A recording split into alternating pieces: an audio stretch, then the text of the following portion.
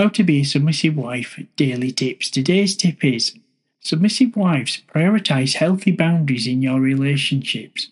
Avoid spending time alone with members of the opposite sex. While having male friends is okay, aim to meet them when your husband is around or with their partner present. Safeguarding your marriage means avoiding unnecessary temptations. By setting clear boundaries, you protect your commitment and honour your husband. Even the most innocent of friendships can sometimes get complicated or misunderstood. It's better to err on the side of caution and maintain a respectful distance. Cultivate trust and open communication with your husband, ensuring he feels secure in your commitment and intentions.